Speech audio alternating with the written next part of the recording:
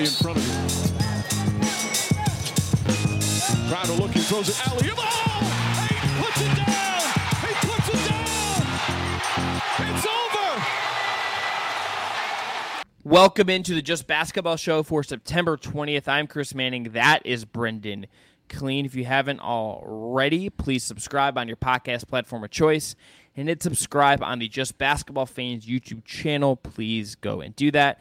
I want to tell you about our friends at Homage as well. Homage is an ultra-comfortable specialty apparel company with NBA and WNBA licenses that use vintage-inspired designs to pay homage to the greatest stories, traditions, and figures across music and pop culture and sports. Brendan's got an amazing Jimmy Butler tee on right now. Use the link below in our show notes and make your purchase and support the Just Basketball Show. Please go and do that. All right, today's show later on, we're going to have Caitlin Cooper, who you may know for her amazing work covering the Indiana Pacers for a long time. Right now, she can find her on Patreon at Basketball She Wrote. She covers all NBA there, all basketball there, really, but her lens oftentimes is the Indiana Pacers. She used to write for a long time in Indy Cornrows. She's she's one of the basketball content creators, writers, people that your favorite basketball writer is reading. And your favorite NBA player. Tyrese Halliburton shouted her out. You remember that? I mean, if Tyrese Halliburton thinks she's smart and Tyrese Halliburton's smarter than I'll ever be, I'm going to go ahead and defer to him. Brennan, I believe in your intelligence. Just want to make that clear.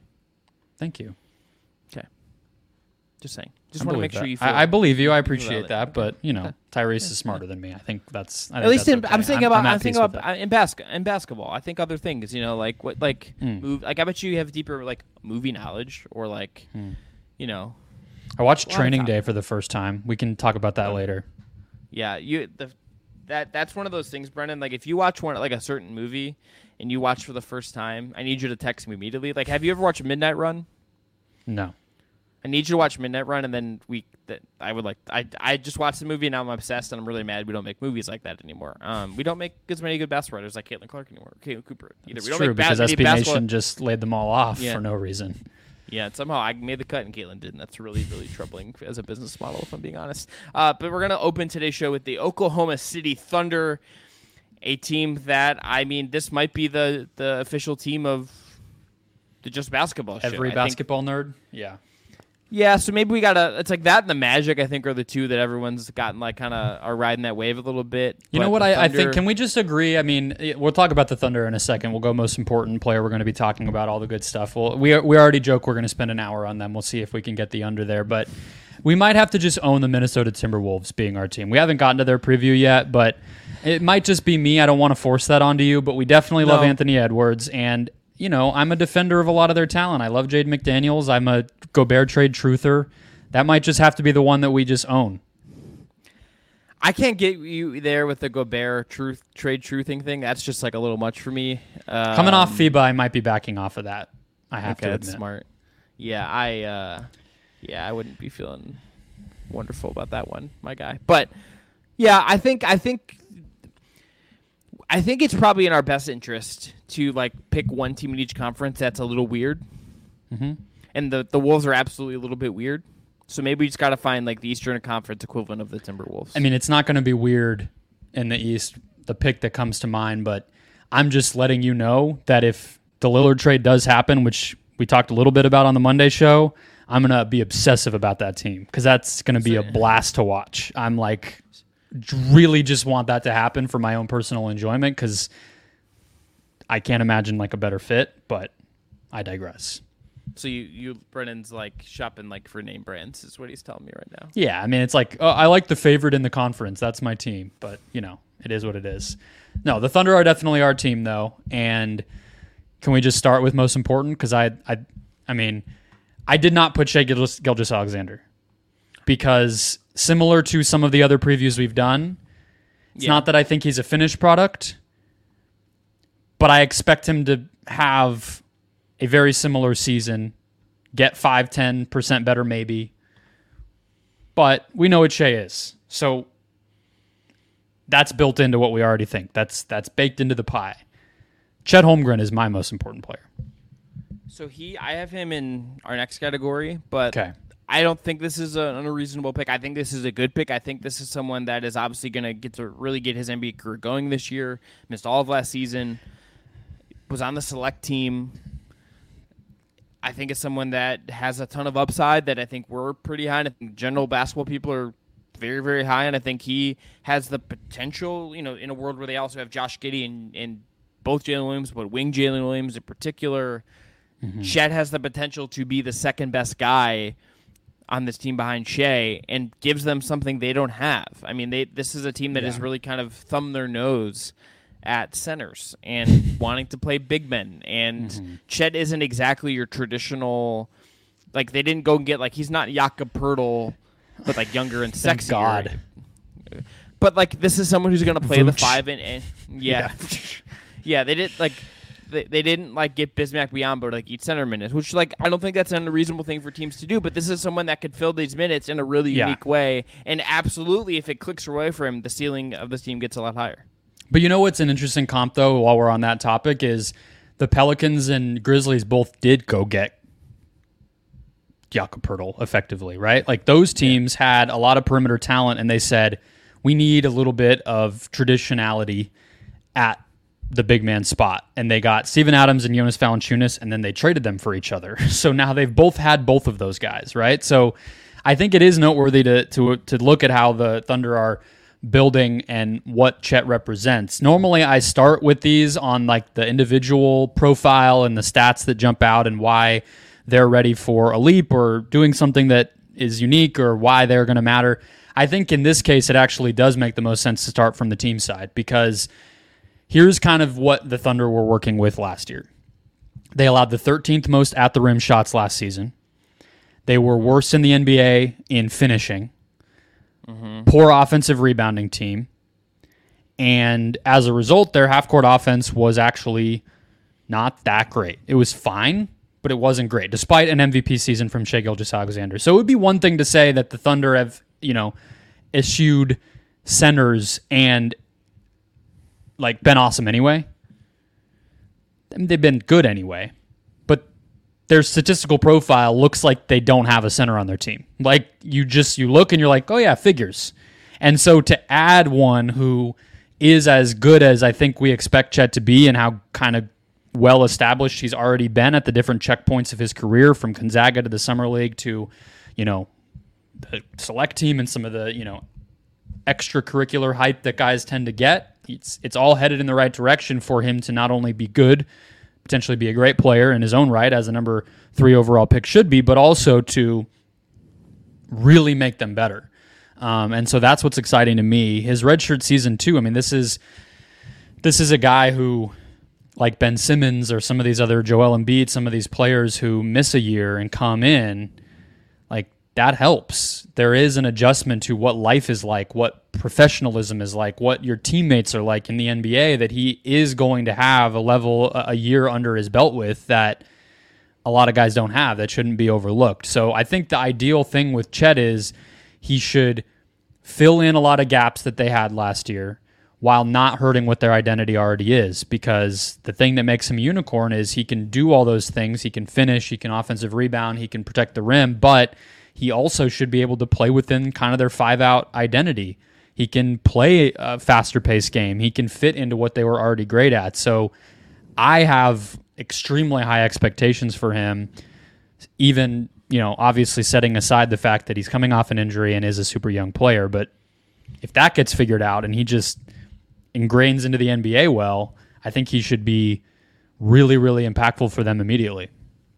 Really curious what he looks like physically. I mean, not just from an injury standpoint, but if I had concerns about him coming into the league, it was a thinness thing. And he's had a year or two, even with a foot injury. I'm surely been able to add muscle and get stronger and grow into his body a little bit. I mean, do you remember when him and Paolo were like hanging out before the draft and there was like photos of them? Do you remember some of this? I think so. So like you can find them like looking really like Paolo looks like very cool with like chains on, and then Chet also has like a chain, but he looks ridiculous because his body's like too thin for the chain, and he's also just like this tall, awkward looking white guy who like I feel like should be wearing like doing what I do in the fall, which is like wear flannel and like listen to sad boy music. Honestly, I mean not like a nice like some nice denim would be more what. Yeah, should be thrown on. Yeah, like I feel like he could wear like rock the shit out of a sweater polo, you know? Sure. You know? He's also from Minnesota, yeah. Right? Yeah. So Yeah. it fits. Like, yeah. But he's like, this is someone that I expect to like have a little bit more mass on his body. And like, I think him getting time, like we're not going to get to see the point of him going from Gonzaga to this full gap year basically because of the injury. Doesn't exactly give us a great read on like what his strength would have looked like in year one. But I do think like there's something to learn in what he's going to look like, I think physically. Brendan, I listed did at pick 195 last year. That's what's on his basketball Light. reference page. So that is light. yeah, I mean, we talked about Bilal Coulibaly in the Wizards preview on Monday, and he was listed at 230. Yeah, That guy doesn't look big. So if you're telling me he's 35 pounds heavier than Chet, yeah, Chet has some ways to go, but I think he'll get there. So my most important player is Shea. Yeah. Like I understand this is the obvious one. I understand this is like I'm doing what I'm making fun of you for picking the Heat, that I just like pick the obvious and pick the name brand. Like I was like, what's your favorite pop? I was like Coca-Cola, you know? Yeah. But this is someone who just I think was one of the best was a legitimate All-NBA guy, was an engine of a really interesting offense, is someone that I think should still keep getting better. And I think we're going to learn like how much can he elevate? How much better can he get? Can he like? And I do also just think I tend to think I want to see guys sustain it. I do want to see him do like what he did last year for a year, 2 years until it like really, really solidifies over a big sample scale. And now this team has, I think, a little bit more expectation, a little bit more hype. Does he raise his game as they raise their game? And where does that go? I mean, it's not this like this is someone that I think we'll still continue to see grow for a long time. But coming off of FIBA at the age he's at, I think this is another prime year for him to take another level. And what that looks like is like a top 7 NBA player. Like the ceiling on this guy is that high. I don't know if he's like top 7 right now, but I think you could get there by the end of this year. And what he was top 5 MVP, right? Right, but yeah, and like obviously that has like some different like there's like correlating that 1-to-1 is always a little bit tricky to me. It is, but I mean at the end of the day, right? Like he had a top 5 season in an NBA season. So you're right. I mean, he's already on his way there. I mean, the thing to me that's interesting is, what does he get better at? What does that actually look like? What do you think that looks like? Because I look at his statistical profile, and over the course of the past 2 seasons with Oklahoma City, after Chris Paul left, he basically was showing us he could do this. He just played 68 games this time. And when I look at the stats, I think the biggest thing I can point to that improved would be that he, 2 things. He cut his turnover rate, but only by a little, and he got to the line a shit ton more. That's the big one. His shooting fouled percentage, the number of shot attempts that he gets fouled on, went up from 14 to 20%. He was in the 100th percentile among how much he got fouled out of how many shots he took. And he really jumped in free throw percentage. So he just had an all-time historical free throw season. There's like 50 other people that the NBA employs who have a lot to say about if that continues, right? That's probably the thing I would be, in terms of continuing it, that I would be looking at. But what do you think he can do to go to another level? If we assume the free throw stuff kind of continues, what's past that? I think assist-wise, his assist percentage dropped a little bit last year, dropped 5%. Some of that could just be guys miss shots. But I do think, can he ramp that back up into, the top 10% of assist percentages, maybe even top 5%, where he was 2 years ago in 35 games. And, I think with Chet, I think there's a possibility that he just has another outlet. And I do think defensively, I think maybe if there's more, if, Giddey takes a step forward as a creator, if Wing Jalen Williams takes a step forward, if Chet gives them something on offense, and maybe there's just another gear defensively he can hit. I mean, I do think what he was as a rookie defensively and where he's ended up is changed just because of the role he has taken on. He's still really big. He's 6'6". As he gets stronger, as he gets older, as he gets smarter, what does he look like as a defender? Does he become the optimal two-way version of him that I think is really fun to fantasize about? Because it's a kind of guard that he has a higher defensive upside to me, just based on what we've seen and what we kind of understand about him. I think that's a lot higher than some of the other guards in his age range. Like I think it's higher than LaMelo, it's higher than Ja, it's higher than Darius Garland, it's higher than any of those other young guys. Yeah. He's got a defensive ceiling and versatility that I believe in much more than any of those guys. But I want to see a little bit more of it this season. Yeah, that's probably fair. I tend to think he kind of tops out as like a good team defender. Which is that's above what some other guys are for Sure. his usage rate and his offensive role. Yeah, absolutely. I think that's worth saying. So I think the first thing you said is where I would want to see too, because for Canada at the World Cup, he also played the similar style to what he played this past year for the Thunder. And until we really see it happen with somebody who's not James Harden or LeBron James, I don't fully buy that somebody with a 35% usage and a 25 to 30% assist rate is going to lead a championship team. I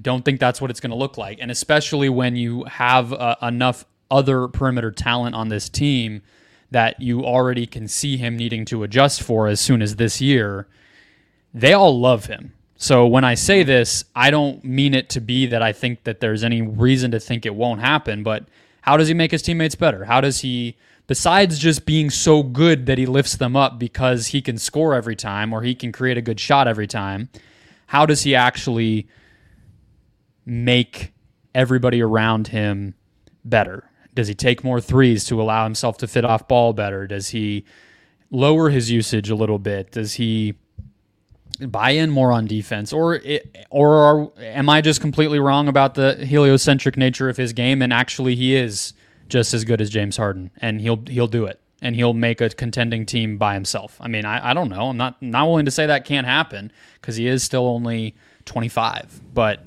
that would be my question. And I think that there's so much talent on this team that it's kind of inevitable that there's going to be a balancing here. Yeah, and I think as guys get better, I think that might come naturally. I think he seems like someone who will be amenable to some of that. Player we'll be talking about most at the end of the season. I do just go with Chet. I don't think we need to rehash anything of what you said, but for me, it's about, this is, to me, like the second most promising player and most important long-term player for this team, and I think he establishes himself, and we see him, like being in the Rookie of the Year running this year, which is going to, he is going to be eligible for that, obviously, because he didn't play his actual, what should have been his rookie year. Who would you pick right now? I think you kind of have to pick Vic, but would it surprise me if there's a world where Chet is maybe just a little bit cleaner in year one, and he and maybe he plays more games? Mm-hmm. That's the thing. It's you have to just assume that Victor Wembanyama is going to play 65 games, and it's going to be a fun race when you include Scoot too. It's going to be a pretty fun subplot. Yeah, I mean, if Wembanyama, this isn't a Spurs pod, we've done that already, but if Wembanyama is what he's supposed to be, then he should win this. It would be what I would say. But yeah, for sure. Chet, if you're talking about young, interesting bigs, he's up there with the best ones you could think of right now. It's him and Mobley and Wembanyama. It's he's in that class of guy. It's just y'all must have forgot because it's been a year since we've seen him play basketball. Yeah, in Summer League, nearly 4 blocks per game, 61% shooting from 2. He didn't make his threes, but pretty much everything else came along like you would like. He might struggle with fouling this year, especially because he's still going to be smaller than a lot of guys, but I think he'll make a big impact, as I said. All right, my player we're going to be talking about, you know where we're going. It's Jalen Williams. It's J-Dub. After the All-Star break last year, 22 games, Jalen Williams put up 19, 5, and 4 on 55, 43, 88 shooting. At Summer League, he embarrassed the host team in the Utah Jazz. I believe that's who he played. Mm-hmm. And this dude just lives at the rim already. Nearly half of 48% of his shots last year came at the rim. Made 70% of them. That's like a center. Got fouled 12% of the time. Already has a better than 2-to-1 assist-to-turnover ratio. Already in the 70th percentile as a defensive impact. In terms of his defensive impact per dunks and threes, they're estimated plus minus. I kind of almost didn't put him because we already were talking about him. Like JJ Redick and others kind of tried to half-heartedly make the case for him to win Rookie of the Year last year over Paolo. Mm-hmm. But I just think this guy, it's kind of all right there for him. And we talked about it a little bit with Chet. We've mentioned Giddey's name.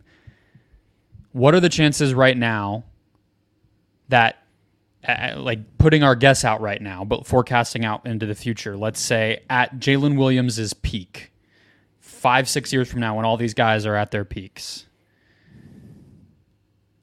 what are the chances Jalen Williams is the second best player on this team? Let's start there.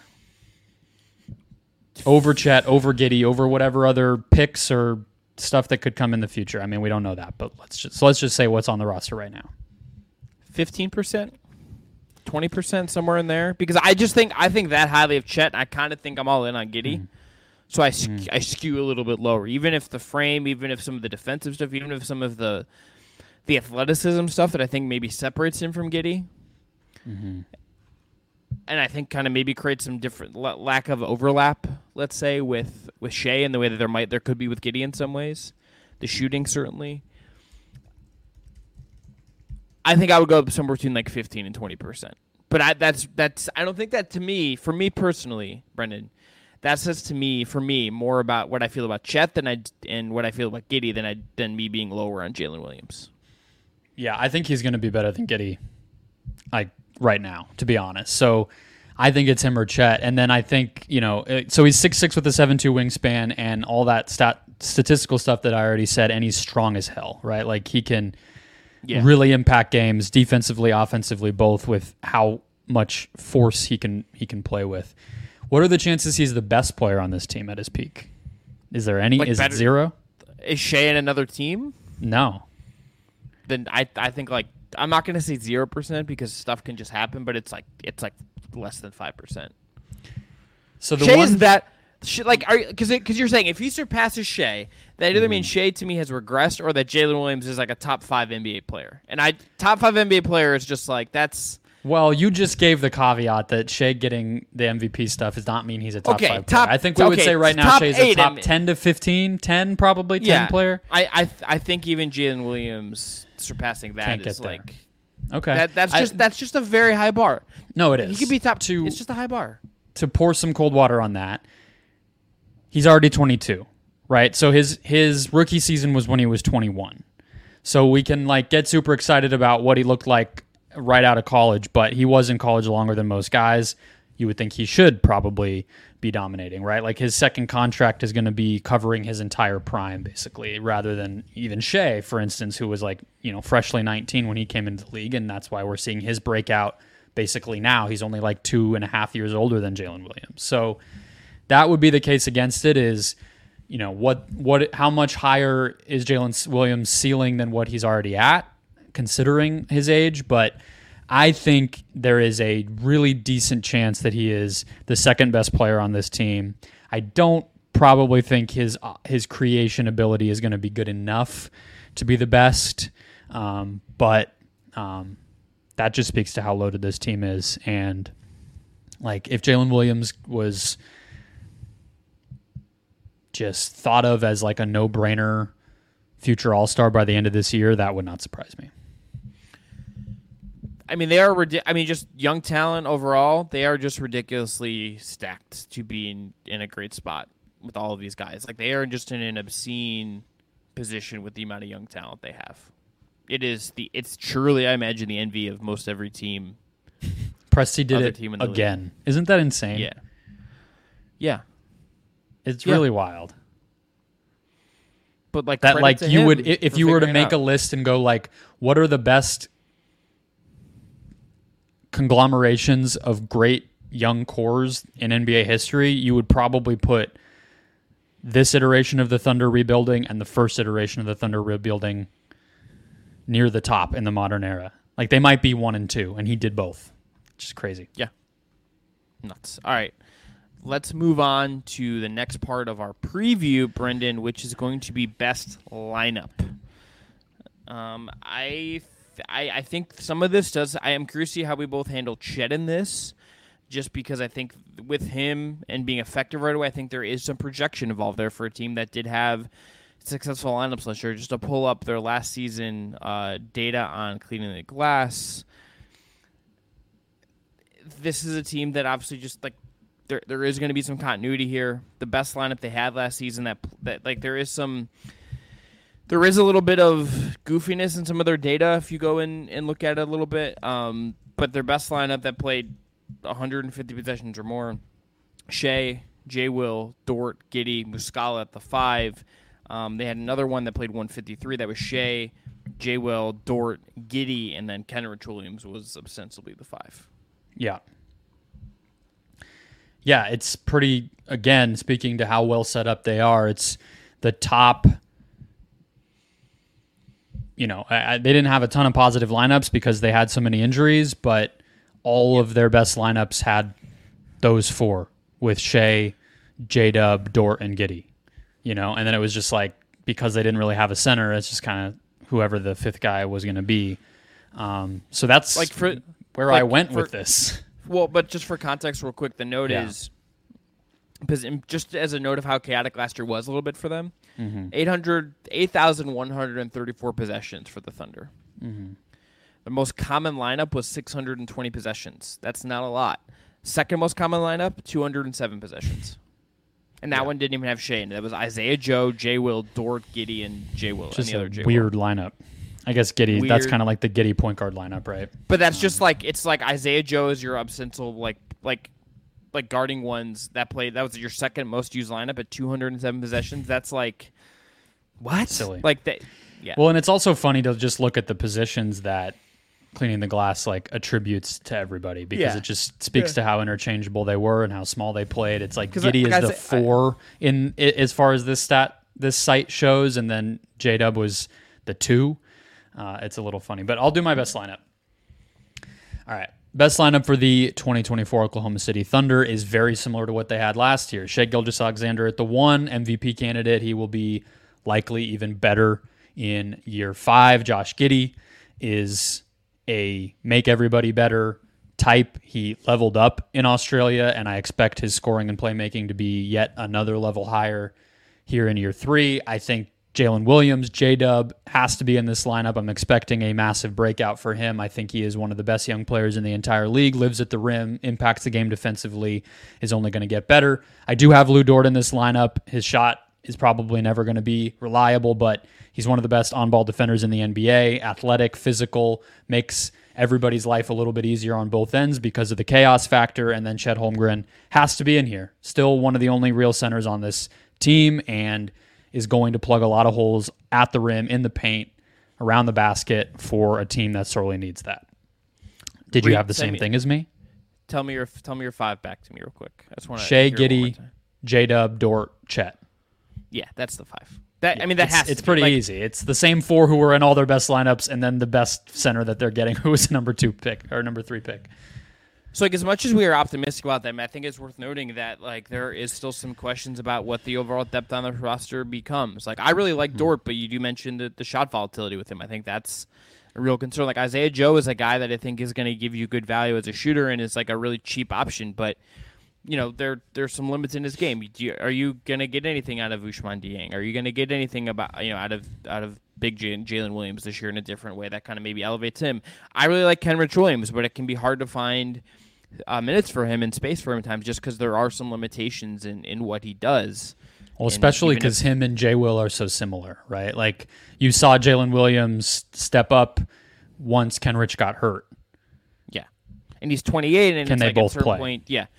Like, is that someone on a cheap contract? Could you get more? Not that you need more picks, but like, could you flip him just to clear more waste? This is the team that I think is still searching for some of these other fringe young guys, whereas they've nailed the upper echelon stuff, which is definitely more important. But like, Ousmane Dieng hasn't hit. Poku has not hit. Like, Darius Baisley hasn't hit. Like, they have not found that next kind of mid-tier, kind of deep role guy that just kind of clicks fully, that you trust fully, that isn't super similar to these other guys yet. I think that Darius Baisley appreciates your reference there. He's out of the league. Brother's gone. Your point is, well, they drafted him and he didn't turn out. He fits on the list you were saying, but it's just like he wasn't expecting to hear his name on this one. Who's the next 5 for them then? Just since we're on the topic, outside of that 5 we just said, who are the other 5 guys who play the most minutes over the course of the season? I think we haven't talked about Micic. I think he's probably going to play because they signed him from Europe. Yeah. Right? I think Kenrich is better than Jay Will, so I would probably say, if he doesn't get traded, it's him. I believe in Isaiah Joe, so that's 8. I do too. I really like Isaiah Joe. He's on like a bargain contract. Is Trey Mann like there? I mean, he played like Trey Mann, Aaron Wiggins, they both played a lot last year. Wiggins. So I was looking at their games played. Giddey 76, Jalen Williams the really good one 75, Dort 74, Isaiah Joe 71, Aaron Wiggins 69, Shea 68, Trey Mann 65. Yeah, and Mann had a good summer league. Dieng would be an option if like he could actually like prove himself. That would be like the fun one. I'm not really. I'm kind of out on Poku as a thing. I'm sorry. Like but Dieng would be one that if that could kind of come together from at age 20 when he played 38 games last year in the NBA, and he just doesn't play like he's 20. He plays like he's like 18. It's kind of he just still feels so raw. But it should. You're right. It should start to come along. But yeah, and then Cason Wallace they have who they drafted. I think he could easily play minutes, and he seems like a pretty plug-and-play type of guy, but they have so many guards and creators already, you're not really sure if it's going to be him. Yeah, I don't know. It's going to be interesting, but I think those 8 we said are probably not locks, but that's probably their top 8. There is like a maybe a need for like you consolidate like 2 of these guys, like young guys that you're like kind of on to like get a slightly older veteran that fits better. I don't know who that guy is, but I could see like a world where you do that just to kind of give a little more structure to your rotation. Even if part of what I think Presti has done with this group is really just like kind of build it so you are kind of in the vein of like not like a development situation fully as like some of these soccer teams are in Europe, where it's like their whole thing is like we develop guys and give guys a chance to platform themselves and go somewhere else. I don't think that's what's happening here, but I do think his idea is like let's get as many guys in as we can, and competition wins out to some degree. Yeah, and I wouldn't expect all these guys to be on the roster by the start of camp next year, right? I mean, with all the picks they have, they literally can't be. Like they can't. They have the Rockets pick this year too. That's kind of one of the big ones. They have Houston's pick, and I think we both picked the over for Houston, or we even their over/under number is already obviously higher than they were last year. But I don't think it would be crazy if they're in the lottery. So that's already one. Yeah, we'll see. But yeah, what they are this year and whether it's fully developmental is probably a good segue to the best and worst case. I had best case, everyone gets better. The sum is greater than the parts, and the Thunder are a top 4 seed ahead of schedule. Yeah, I think best case for me is top 6 seed. I think the West is still really good. I think top 4 is like just a little. I'm gonna extend those parameters a little bit, but I think I think if you want to look at what is the best case of how you get there, it's Shea drives it again. Chet hits the ground running, maybe wins Rookie of the Year, or is at least like a close number 2 to Wembanyama, and Jalen Williams takes another step forward, and you feel like those 3 guys are your core. And like I think you're right to be higher in him than Giddey, but maybe there's also a role for Giddey there as well, or just something happens there. Because the Giddey passing stuff can just be so fun. But I think top 6 seed and maybe win a playoff round. I mean, if you could get to round 2 for this group this year, would be like that's one of those things where it's like even if you don't win the title and any of that, I think you could be really impactful for them to kind of go through some of that. I mean, that's basically the track record with the Durant teams, right? They almost made the playoffs one year. Then all of a sudden they're pushing the Kobe Lakers in the first round, right? And then all of a sudden, holy shit, they're in the finals, right? Like it does happen fast if you have enough young talent that all is getting better and playing together enough. Like that jump can surprise people. Worst case, I had the front office and coaching staff slow roll everything to see what they have, and it's another play-in season. Same thing. I think if this team should. I understand to some degree to slow roll stuff. I understand some degree being patient. I don't think you should force things. But I think when you have someone as good as Shea, I think perpetually holding the group back for the sake of long-term building, I think it does some of these guys a disservice. I think it does the organization a disservice. And I think at some point you kind of just got to go for it. You have the picks to get around not like being optimized with your own draft pick. You have the assets to go do some stuff if you want to and get around some of that. So to me, I think there's no. And you might reason already to hold have a back. core that's good enough to win a championship. You may not even need to ever make the big move. Or like if you use the assets to make a big move, it's to like overpay for the perfect fitting role guy, which is a luxury other teams do not have. Yeah, you do the Godfather offer for Mikal Bridges that the Grizzlies allegedly wanted to do, right? Or you kind of you have the luxury of picking exactly the right guy. Yeah, I think that's a good way to say it. Did you see that Mannix said that they promised Shea they wouldn't bench him or rest him last year? That was kind of an interesting nugget because he did that big Shea Thunder profile preseason last year, and I guess he said he didn't really report it because it was never like they had a contract signed with the guy, but he was like, yeah, it was understood that wasn't going to be an option this year, and I think that's badass. That Shea was like, nuh-uh. And then he went out and proved it. He's like, look, we're going to win 40-plus games as long as you don't sit me, and then sure enough. Yeah. This brings us to our last thing, the over-under, which is at a very spicy number, Brendan, 44.5. Mm-hmm. It's tough. I think this is the one I have struggled with the most in my initial instincts on this. For reference of last season, if you go to their record, they were 10th at 40-42. So you're saying you get Chet, better health. Can you add 4.5 wins, albeit in a Western Conference that above them has not changed all that much? Brendan, I'm taking the over. I'm going to be bold. I think it's going to be like 45. Okay. Like somewhere in there, or like it's going to just be slight, but I'm going to be an optimist about them. I think they can peel wins from the Wolves, the Pelicans. The Clippers season goes sideways. I think Portland won 33 games last year. They're probably just going to like drop 15 of those, something obscene, right? Mm-hmm. I think this is the team that could really capitalize on that and rack up wins. But would I be surprised if they win like 43 or like get to 44 and don't actually cross 44.5, but still have 44, which is what the Warriors won last year in the regular season? I wouldn't be surprised. Yeah, it's right on the cusp. I completely agree. They were statistically a 43-win team last year, so they got a little bit unlucky. They weren't great in the clutch, which is actually kind of a surprise when you think about what we think of Shea being able to do in those moments. They actually were ninth from the bottom in terms of clutch net rating with a minus 6.1 per 100 possessions in the clutch. So I just think they have too many positive players to be bad. I think as long as they're relatively healthy, I think even their young guys are good now. Even their young guys are players you would expect to drive winning. So get a little better in the half court offensively, ideally. Get even better defensively. If everybody young player wise contributes like we think, you're asking for 2 more wins than what they were statistically last year. I know the real win total matters, but even 5 I think is possible. I probably would not bet this one though, because again, I do think what the organization wants, like it's one thing to not sit Shea, but it's like how do they bring Chet along? Do they really? Chet play might not play all back to backs. He might not play back to backs. He might play 60 games this year. It's very possible he's not even eligible to win Rookie of the Year. Yeah. So that kind of all cumulatively, I'm like, they might not want to be the 6th seed. They might not want to drive themselves into the ground just to win 3 more games if they could just be the 7, 8, 9 seed and test their luck that way. They're going to be good enough to be in that mix either way, though. Kind of want to see them just get out of the play-in. Same.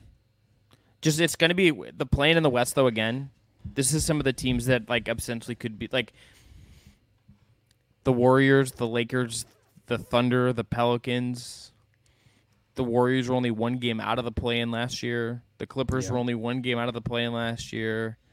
Like you're going to get some really name brand stuff in the West play-in. A little less so in the East, I would suspect, but the West play-in this year could just be like full of some spice. Not going to be easy, but the talent, man. But that might push Adam Silver might get what he wants with the regular season. It's just guys playing all 82 so they don't have to do the play-in. And they get like a week off. As long as Adam gets what he wants, we're all happy. Yeah, okay. All right, coming up next, Caitlin Cooper, Basketball She Wrote, Indiana Pacers expert to help us preview Tyrese Halliburton and Rick Carlisle's Indiana Pacers.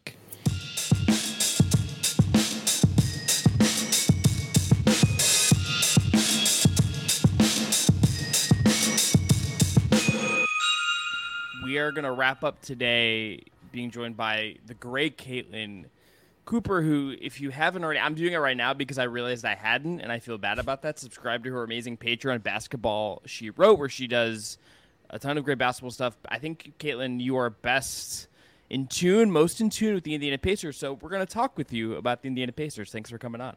Hey, thanks for having me. Yeah, but the subtitle of the blog is a blog about the basketball played by the Indiana Pacers. So I like to think of it as I write about basketball through the lens of the Pacers. So there we go. There we go. It's a good, interesting team, and in a world where let's just the way things have happened with basketball media, I'm glad that you are still doing things and building a platform that way. To start with the Pacers, there's a very obvious answer to our first question, which is most important player. And I tried to talk myself into other answers, but I think it's just Tyrese Haliburton. Yeah, I mean, I think the obvious answer is Tyrese, in part because of what happened last season, right? They started to find their footing. They had a stretch where they went 8-2 after they had moved Aaron Nesmith into the starting lineup at the 4. Tyrese was really showing some things in the clutch, and then they play the Knicks. He injures his elbow and his knee, and for the next 10 games, they won 1 game. And they just never really recaptured that magic. So it kind of set their season on a different trajectory. And when he came back, they still never completely found their footing. And then they pivoted to rebuilding. And like, when you look at the on-offs, like they went 7-19 without him. When he was on the court, their effective field goal percentage was better than the Denver Nuggets, who led the NBA. When he was off the court, their effective field goal percentage was the equivalent of the Toronto Raptors. So they turned the ball over a lot in the minutes when he didn't play, which actually made their defense worse, which is interesting, especially during that 10-game stretch, because you wouldn't think of Tyrese as like a lockdown defender. But when you're not making as many shots and you're turning the ball over more, it made things already hard on a defense that just, quite frankly, wasn't very good last year. But I actually have a different answer for this question than Tyrese Haliburton. Love it. So, yeah, I mean, I think he's the obvious answer is the most important player. It was very key to lock him up on the 5-year max this summer. But I think if the Pacers want to get to the next level, they're saying they want to make it to the playoffs. If they want to sneak in at like number 6 or be a feisty play-in team and get out of the play-in tournament, I think that's going to come from a player other than Tyrese and Miles Turner. Somebody else is going to have to establish themselves, and I think that has to be Bennedict Mathurin. Whether they get into the playoffs or just getting to the end of next season, I think that they definitively need to be able to look at Bennedict Mathurin and say he is a critical piece of our core. And I don't think that they can definitively say that right now, but they need to be able to say it in a year.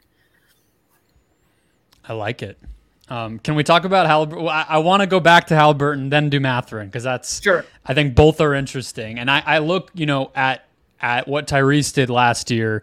Just a huge step forward in terms of, I think, just kind of volume of everything, playmaking, pull-up threes, rim attacks, a lot of the stuff that drives efficient offense jumped. And it's no surprise, some of the stats and record stuff that you listed off, that the team was a lot better, that he drove winning for them, drove their offensive efficiency and everything else.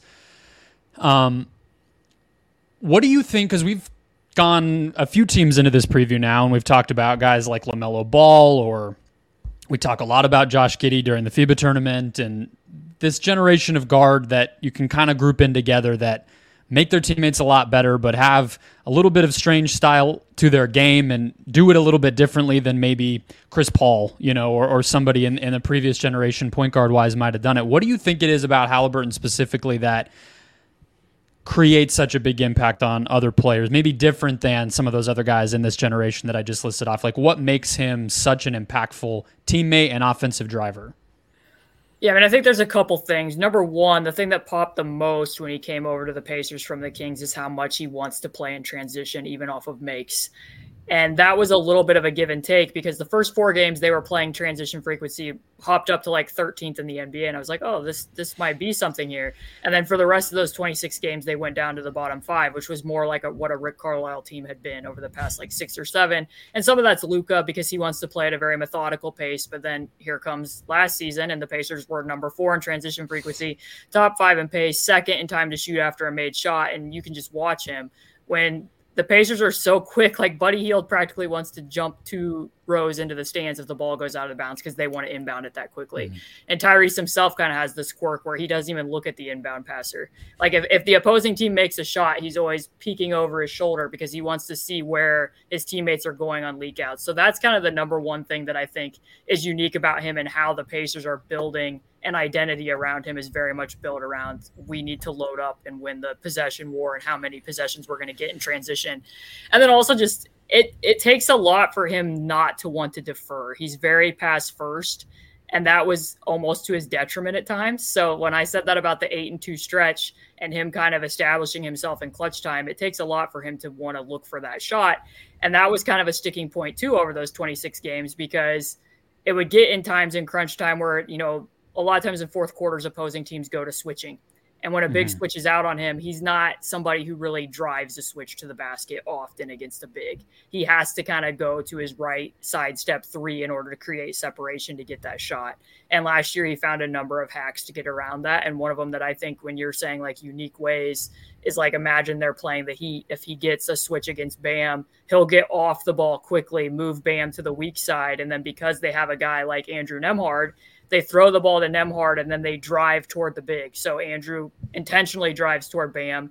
The natural inclination for a big is to then help on that drive. Then Andrew passes it back to Tyrese and he can attack that switch through a closeout then, instead of just, spinning his tires head on against a switch. So there's a lot of little unique things like that of how he kind of thinks and processes the game in a slightly different way than I think what's normally expected at that position.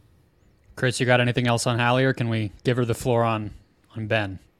No, let's talk about Ben, because if we're going to go to the next question, player we're going to be talking about at the end of the season, this is my answer for that, because I love him. I love what this guy could be. And if he pops, and he, I think, has the best chance of anyone not named Halliburton or Turner on the team to really pop, things get, I think, really interesting really quick if he can be something of kind of what his upside projects it could be.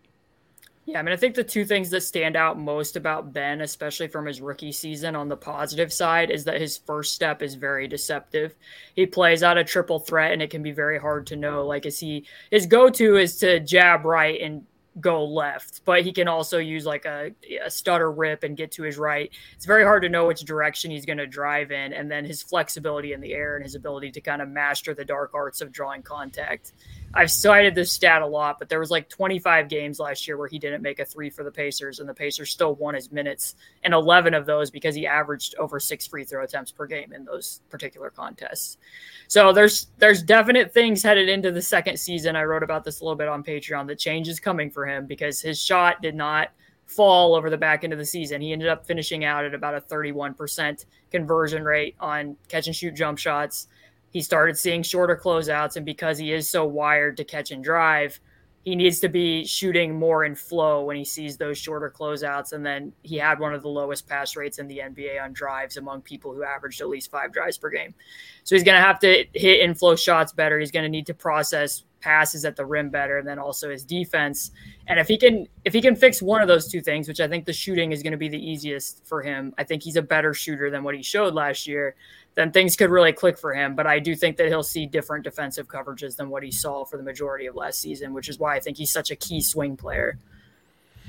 Yeah, and I mean, obviously the kind of big narrative reputation of this team was the discrepancy between their transition offense and half-court offense. It feels like some of the free throw drawing and just ability to be his man. I mean, just plain and simple in the half-court, he seems like, at least of the guys on the roster now, the guy who you would think could do that, kind of for them and be the driver, maybe even late in games, the ball's in his hands more, or he develops some more chemistry with Tyrese with some of the stuff that you were talking about with Nembhard or some of the other guards that Halliburton played with. So I think that balancing of their team, strengths and weaknesses is a really cool aspect for him too. I just, of course didn't watch him as much as you did, but to me, just, he's kind of in my backyard in college, and then the little bit that I did see last year, handful of games, like to me, he feels like understanding, reading, processing is all that's holding him back from being able to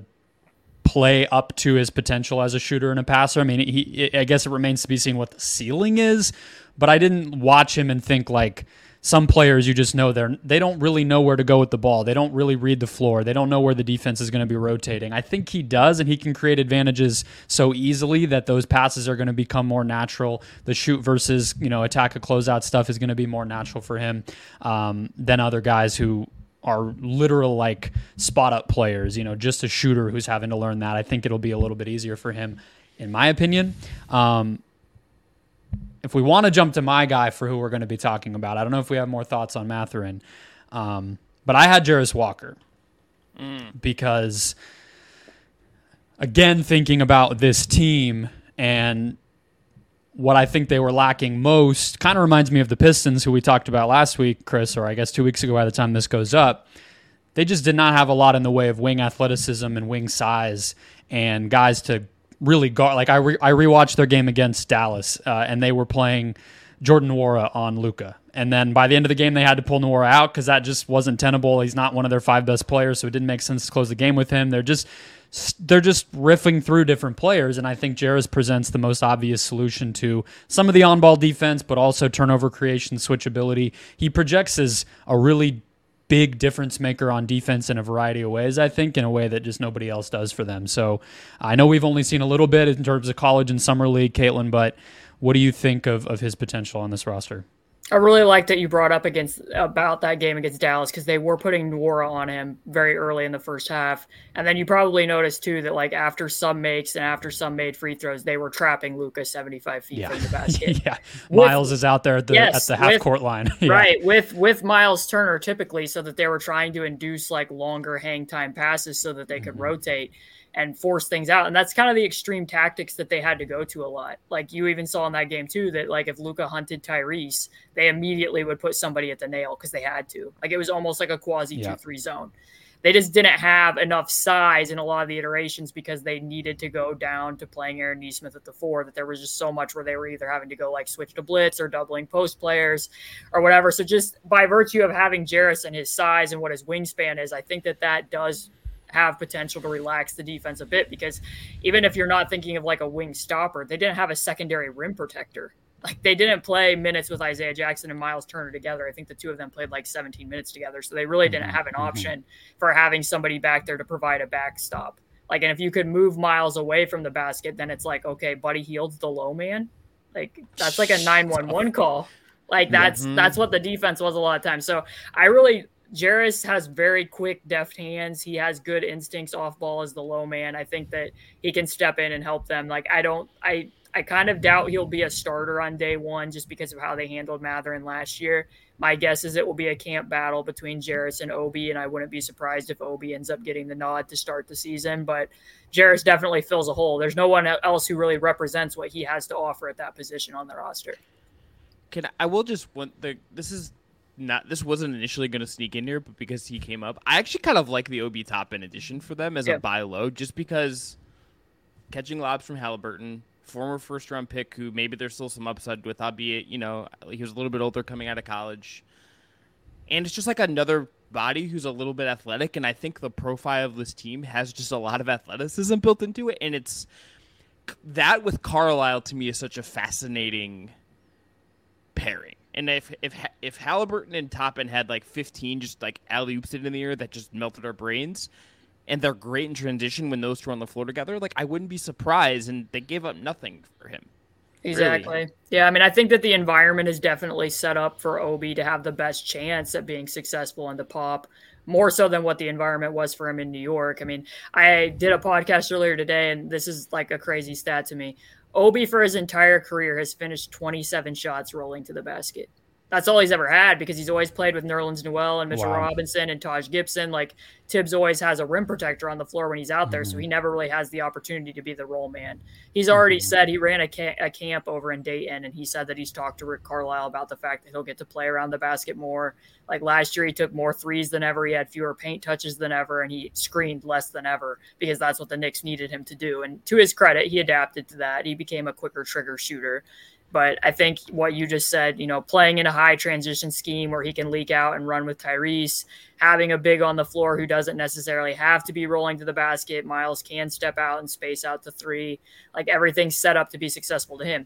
Now, how much that impact will have on Miles and Jarace is another question. Like if Obi comes over and he does pop, what does that mean for Jarace's long-term fit at that spot?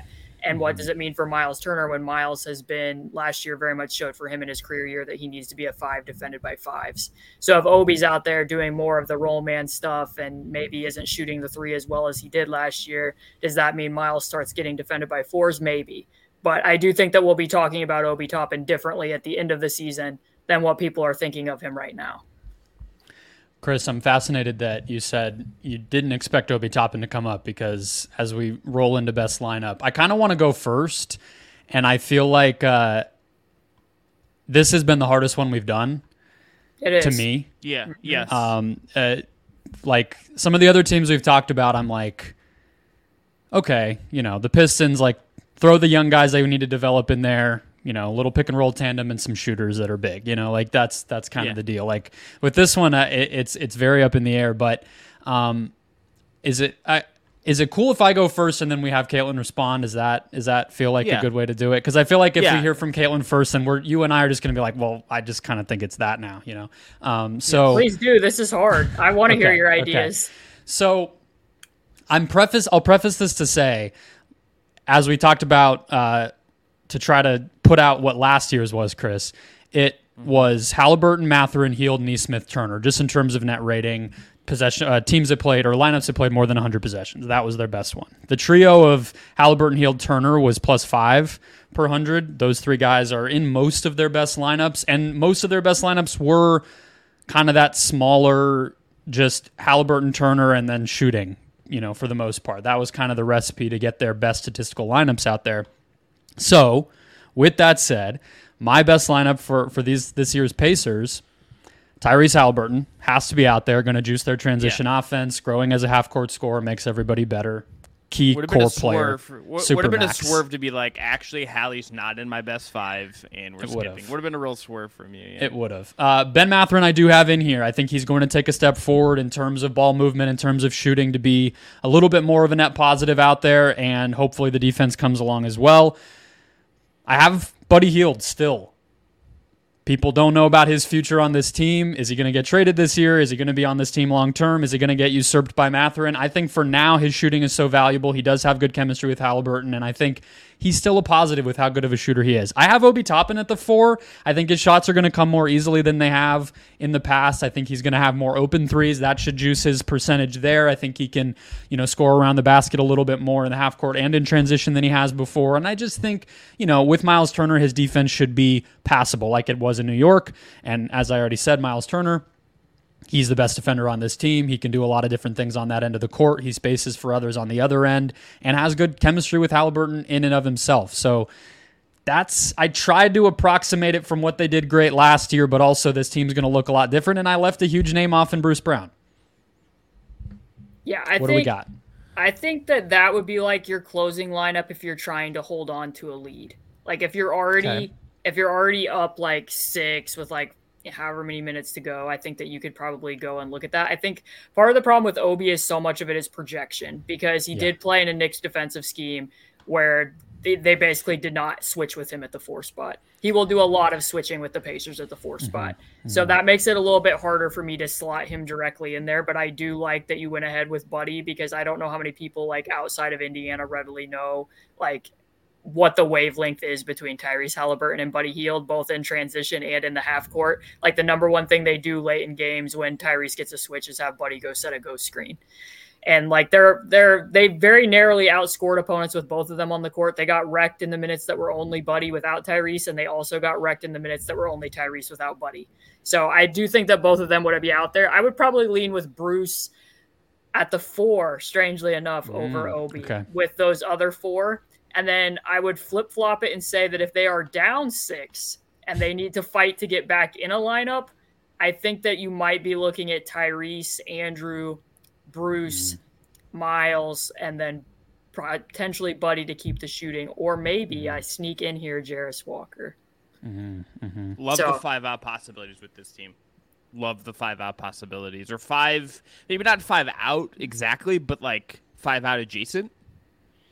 No, they play 5-out with Miles. Yeah, for sure. Well, but I mean, like, is Walker gonna like, if maybe they sneak him at the 5 or something, and then like, can you do it? Playing Jarris at the 5. Yeah, like let's get weird. I don't know what Carlisle's like stomach for some of the weird modern stuff would be. But I want to see it. They played Jarris some at the 5 in Summer League, and I broached that idea because the one thing is if you swing Jarris some to the 5 and have him do, kind of some of the Draymond stuff, fake handoff, short roll, which he he has in his bag. He didn't show a lot of it at Houston, but he does have that. The one thing that allows you to do is it makes it easier to get Aaron Nesmith minutes. Like if you're playing some minutes, potentially even with Toppin and Jarris both out there at the same time, it's easier to find a way to keep Aaron Nesmith in the rotation than if you're playing a different backup five.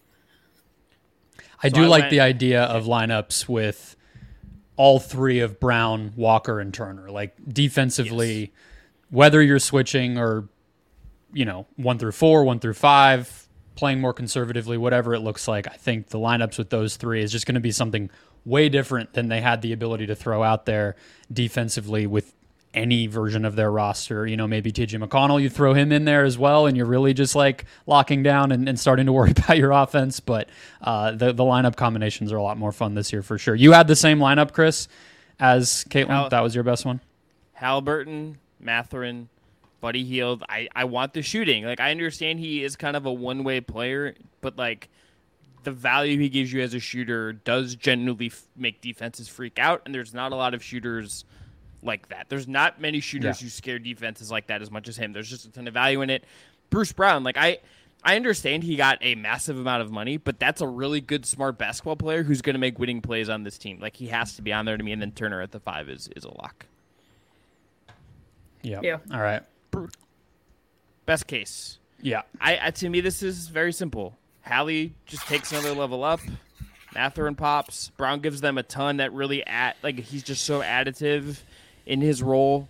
They get whatever the future holds with that. Like this year, at least, you get a ton of value out of him. You get the awesome coaching bump from Carlisle, and this team is like really competitive in the playoff race.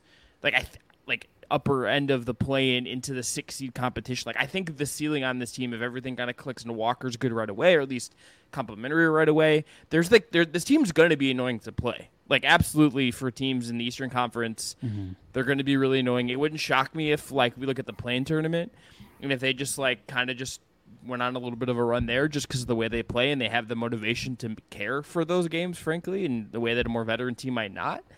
I think this team's going to be tons of fun if everything pops right.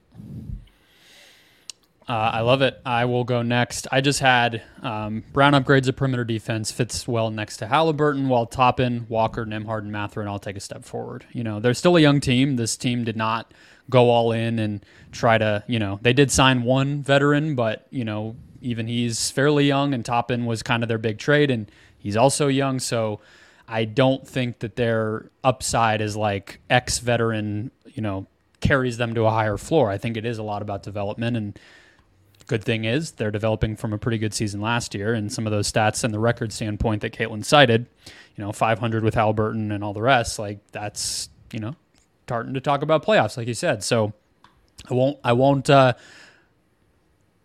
get to my over-under yet, but that's my best case. Worst case I had, Caitlin, go ahead with your best case. Yeah, I mean, to avoid repeating, because you guys both brought up great stuff, I think that they set up themselves over the summer mainly to try to make a push for the playoffs without sacrificing their overall flexibility. So with that in mind, I think that, you hope, like what Chris said, that you're a feisty team that's annoying to play during the regular season. Giannis made a comment about this last year that, it's really hard to go play the Pacers and play at that tempo on, any given night. So I think that you hope that you're that, but you're also doing it without sacrificing development. So, Andrew's getting to run bench offense. You're not prioritizing TJ McConnell, and Bruce doesn't shrink his role so much that Andrew's not still getting to do that. Ben, by the end of the year, looks like a critical foundational piece. That he's part of your core. And also if Obi Toppin does come over and looks like a steal for the 2 second-round picks, that doesn't impact Jarris Walker's development as well. I think that that's what you're hoping for if the best case scenario. On the flip side, the worst case scenario of that would be the exact opposite. That the change that comes for Benedict reveals that his shot still isn't falling. The passing hasn't come. This is mostly a feel issue that just hasn't corrected itself, and the defense hasn't really come around either. We're now thinking that he's more of a sixth man, and Andrew plays off ball with the second bench unit, and TJ McConnell's running offense all year because you can't be using him as an off ball guard, and they don't demote him. And Jarris Walker gets, hard capped by Obi Toppin, and then you've done all of this and you get to the play-in tournament and you lose anyways. So you've sacrificed the development of 3 key young players and then you don't actually make it to the playoffs. To me, that would be the worst case scenario.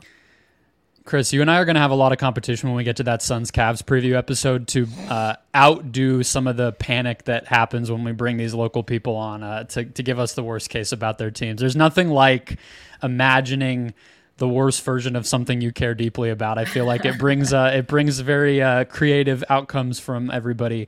I just, for worst case, had the defensive slippage continues and the season feels like deja vu of last year. That was kind of a little more concrete, but just like big on-off swings with some of their best players. The depth, young and old, that they added doesn't really super fit or substantially result in wins, and they kind of just record-wise look a little similar. You still wonder about the defense, and then big picture, it's like, did the team get different enough or better enough to feel like you took a step forward, even if individual guys might? So that's kind of where I had it. And then I did have under 38.5 is what they are over at DraftKings. When we looked, they were a 31-win team statistically last year, but I think they're still fairly thin, fairly young, as we talked about. I think they'll improve from last year, which I think was 35, if I'm remembering right. Don't have it in front of me. And so I think they can get better, but still might top out at 37 or 38. You're asking for a 4-win improvement and an 8-win improvement on what they were statistically. That would be a pretty big jump with not a lot of roster changeover to get them there.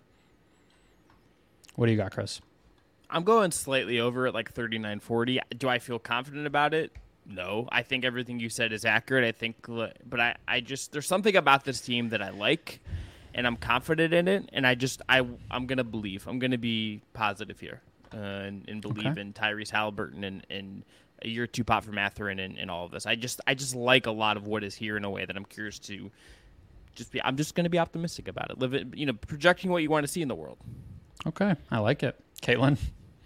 Yeah, last year when Tyrese and Miles were both available and before they had switched into development mode, they played at a 44 win rate with a very slightly negative net rating. So basically they were the Miami Heat, and that means they're going to the NBA Finals. That's the equivalent of what we're looking at here. So I will lean the over. I think that it's weird because last year I took the under. I thought that they would end up trading Buddy and Miles, and I didn't think they were going to be as good as they ended up being. And now I feel like I'm probably a bit too optimistic, but it wouldn't take them making a huge leap defensively for me to see them outscoring opponents by like 1 or 2 points per 100. I think that they just need to get to be like a top 20 defense. I'm aiming for like 19 here.